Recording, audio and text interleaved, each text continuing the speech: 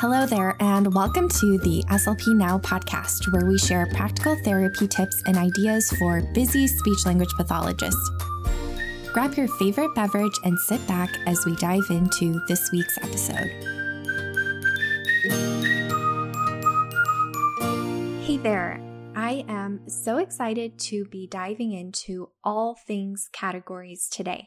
Just like we did with basic concepts, we're going to go through some of the evidence around categories and some strategies that we can bring into intervention. And then we'll follow up with a series of practical video demonstrations that show this in action and give you an idea of what this might look like. So again, we'll just recap why we're even thinking about vocabulary, because categories is a type of one skill within vocabulary. And it's a foundational skill that we can use for several other building blocks. But just backing up and talking about vocabulary in general, the National Reading Panel, their 2000 article, says that vocabulary is a preeminent predictor of success in learning to read. We all know how important literacy is in school, so that's something that we can definitely take advantage of if we can support our students by targeting vocabulary. And I really like this quote from Richtel's 2004. The number of words in a child's vocabulary is an indicator of his or her linguistic health, which is pretty amazing. And then a factor in his or her ability to use language in varied contexts and for multiple purposes. So by helping our students acquire more words, build their vocabulary, we are improving their linguistic health and improving their ability to use language in a variety of contexts, which is what we're all about, right? So I just love that reminder about why we're doing these things. And then more specifically for categories, and I'm going to butcher so many of these names. I wish I knew these people personally, but Marmolejo in 1991 said that teaching word meanings as part of a semantic field is especially effective for children with low initial vocabulary. So we might want to target different types of words with older students, but like I alluded to before, categories are a really helpful building block because a lot of definitions that students will be coming up with to define more challenging words will depend on this initial, they need to have some basic vocabulary to be able to define those words. And I really like how Marmolejo put this together and talking about it as a semantic field. And it's a really great first step in getting some of those words and building that lexicon. And then Honig et al. In 2000 says that asking students to name words in a category or find words in a category increases their concept knowledge, which is some of what we'll be doing throughout this talk. And then Roth and Troya, 2005, say that arranging thoughts, concepts, and words into categories facilitates meaning, memory, and retrieval. It's like a way to organize the different components in our brain.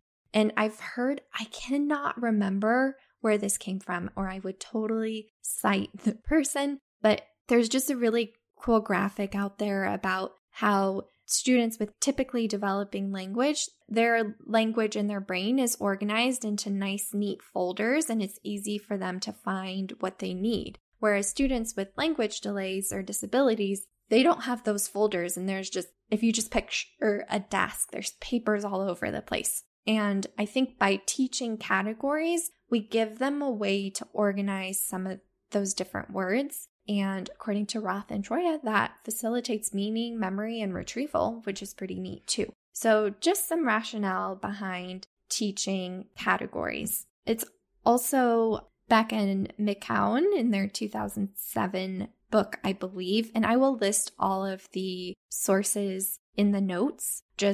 I don't always remember if it's a book or an article when I'm giving these presentations, but discussing semantic features such as function, physical characteristics, location, associations helps students have more detailed understanding of words. And I wanted to plug that in there because we're going to be focusing primarily on categories, but the study that we're going to be diving into more detail it talks about categories, but it talks about using semantic features around categories, which I think is a really smart way to organize the intervention.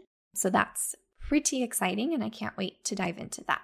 But first, let's talk a little bit about assessment. So we obviously want to figure out where students are and determine their strengths and needs and where they might need more support. And there are so many options out there. I ended up creating a leveled assessment because I know that certain categories are easier than others. Some are more concrete and some are more abstract. Some are more content specific. And so I kind of have 4 sets of categories that I will look at to determine what types of words I want to target with my students. And then once I determine which level is appropriate, and I might look at different levels depending on where the student is at, but I also want to look and see how they're doing with convergent versus divergent categories. So with convergent categories, just a quick recap, because I know the words are all super similar.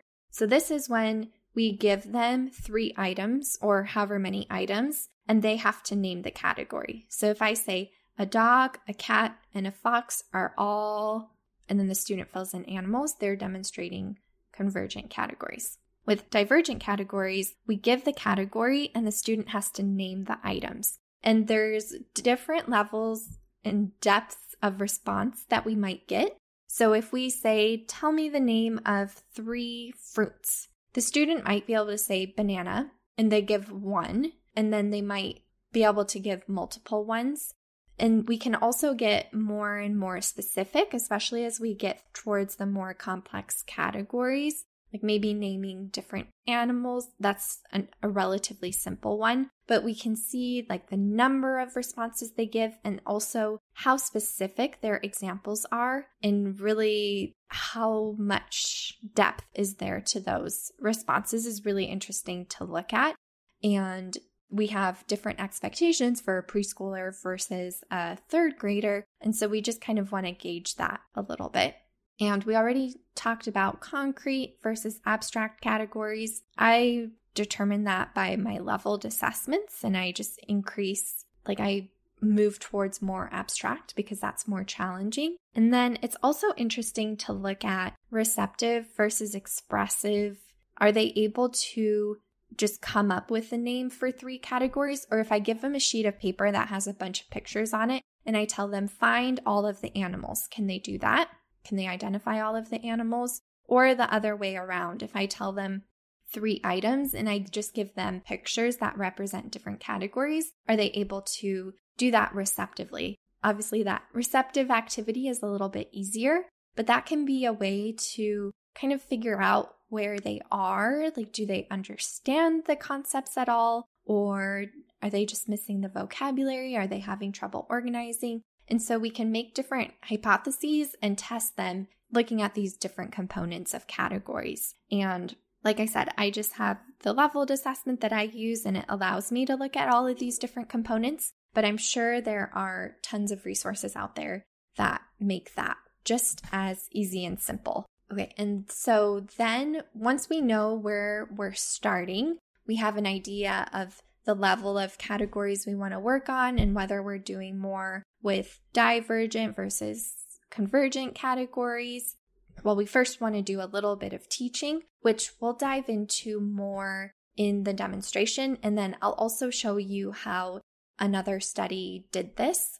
But some other quick activity ideas as you're working on practicing these different categories are just finding items in a book. Like if you're doing a book reading activity, as you're reading, you can identify different categories and like, oh, I see an apple, that's a fruit. And like I said, we'll dive into more specifics there. But targeting concepts, categories in the context of a book is always a great idea, in my opinion. You can also ask questions about the categories and engage in some discussion around them, and then integrate them into new activities. So again, talk about more specific ideas, but especially play-based activities. Like one day you work on food categories, you can do some play activities that expand that definition of food or fruits or vegetables.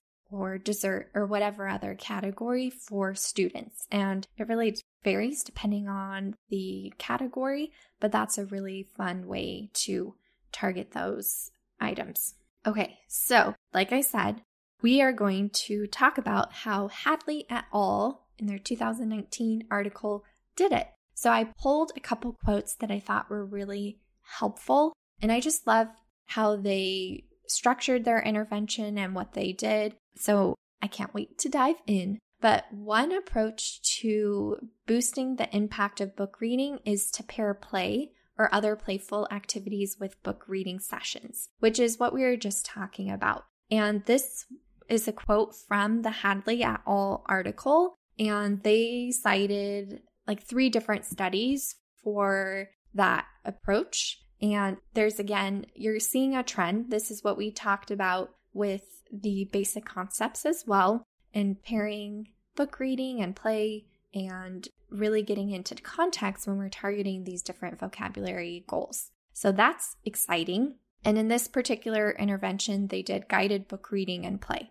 And just a sneak peek at the results, so you have some motivation to listen to me diving into the study. Their analyses indicated that intervention had significant positive effects on children's depth of vocabulary knowledge, which is pretty exciting. That's a pretty awesome result. So let's dive into a little bit of what this looked like. Like I said before, they did shared book reading, and they always did the shared book reading first, and they talked about the book reading as serving as a foundation for later play. And they said that children may gain fast-snapped understanding of a book's new words and a narrative, so that combined all together, serves as the basis for different play ideas. And it's really cool because if they were reading, like in the article, they read about planting a rainbow, so something about flowers, and vegetables in the garden, which is about vegetables. So they read these books and then they were able to engage and play related to that. So they had a little bit of a narrative around those categories and those topics that they were able to use and play, which is so cool. I love it. And one thing that I wanted to mention before we dive into more of the logistics, but they talked about thematically related words versus taxonomies, and we'll kind of dive into that. So with thematic words, they're involved in the same event. So like rain and umbrella are thematically related, or car and garage are thematically related. And they don't share characteristics and are not of the same type. They're just around the same theme. But then they also talked about words and taxonomies, and these are hierarchically related, and they're organized in a nested structure. So each higher category or higher order category is more general. Like we can build this up to allow for inference making. So for example, the example they gave in the article, an animal with 5 digits and can be characterized as a primate. So given those different features, you can infer which animal that is. And it's a really, like they talk about taxonomic knowledge as being a shortcut for acquiring information about the world. So with the example that they gave in the article with the books, so they picked 8 targets from each book. So they had taxonomy members like artichoke and tiger lily. And then they also had some theme words like vines and petals. So they had those taxonomy members, so examples of fruit or vegetables and flowers. And then they also had some of the themed words. And they thought that teaching words and taxonomies was of particular advantage because instruction can capitalize on their hierarchical nature. And it's cool because once you teach the properties of a category, you can apply it to all exemplars in that category. So if they get a really good idea of what a flower is, when they encounter a new type of flower, they'll be able to identify that as a flower. And it's really helpful in terms of a word finding piece because they might not know the name of that new flower, but they can describe it. They can say it's a flower with red and yellow petals. So they would be building all of that knowledge that they need to be able to describe and come up with the description for that object, which is really cool. So yeah, in terms of the logistics, they selected 8 target words. 5 were taxonomy members, 2 were themed words, and they had another unrelated word. So that's how they set that up. And then for the book reading, they discussed the words prior to doing the reading, and then they explained the target words when it occurred in the text. So they would point to an illustration and they would point them out, these are radishes. Here's another picture of some radishes growing in the ground. So they would point out those words in the reading. And then they also provided definitional information in concise, child-friendly language. So if you listen to my vocabulary talk, that's super important there. So they would say, they would talk about taxonomy membership, radishes are vegetables. They would talk about taxonomy non-membership. So radishes don't have seeds, so they're not a fruit. They would talk about how the word relates to the larger theme. So some vegetables grow on vines, because vines was one of their themed words. They would talk about the perceptual features. So radishes are red on the outside and white on the inside. They taste a little spicy. They would also provide conceptual information. So radishes are the root of the plant, so they grow underground. In all of these examples, they're talking about the taxonomy member, but then they're with the conceptual information, they were talking about the root, which was another vocabulary word. And then they also talked about the object function. So people usually eat radishes raw. And so they're providing all of these features and information to help students understand what radishes are. And they're talking about the category, what categories they don't belong to, and helping them expand on that and really get a deep understanding of what a vegetable is and what a fruit is, while also increasing other vocabulary and increasing that depth, which is really helpful. I love how they made it so practical and functional in that way, because they're not just memorizing categories, they're really developing a deep understanding around the words. So then they'll really be able to take advantage of this when they encounter new words, like we talked about before. And then they always followed their sessions with a play, or their book reading with a play session. Oh, but I also forgot. During the first and second readings of the book, children were encouraged to repeat the word, and this was to reinforce that phonological representation. So if we're targeting radish, they would say, "Can you say radish?" And then in the third and fourth readings, children were given a definition and asked to supply the word. So what is the vegetable that grows underground and is red on the outside and white on the inside? So the first 2 sessions are really simple, can you say radish? And then in the subsequent 2 sessions, they're asked to say the word again, but they're asked to apply some extra information to it. They actually have to remember what a radish is. And so I thought that was just a really cool way to set that up. Again, they're working on those vocabularies. But following every book reading, they had a 10-minute play session, and they had toys for each book. So I assume that they had pretend food for the vegetables unit and flowers and maybe different dirt, but here it even lists what they use. So for the vegetables book, they had a farmhouse, farmer figurines, toy vegetable seeds, cooking supplies. For the farmer book, they also had farmhouse, farmer figurines, and seeds, but they also had toy plant beds and clay to represent dirt and just different gardening tools, which sounds like a whole lot of fun. So they also adjusted how they did their play. So during the first couple days, they did adult-directed play, and the child was given just 2 or 3 props, and they were instructed to enact key concepts. So it's really incorporating that movement and really making them real. So they did let's plant some seeds, and they included some dialogue around that. So they said, those are a small part of the plant. Let's put them in the soil and water them, and they will grow into flowers. So that's again expanding that knowledge of the word.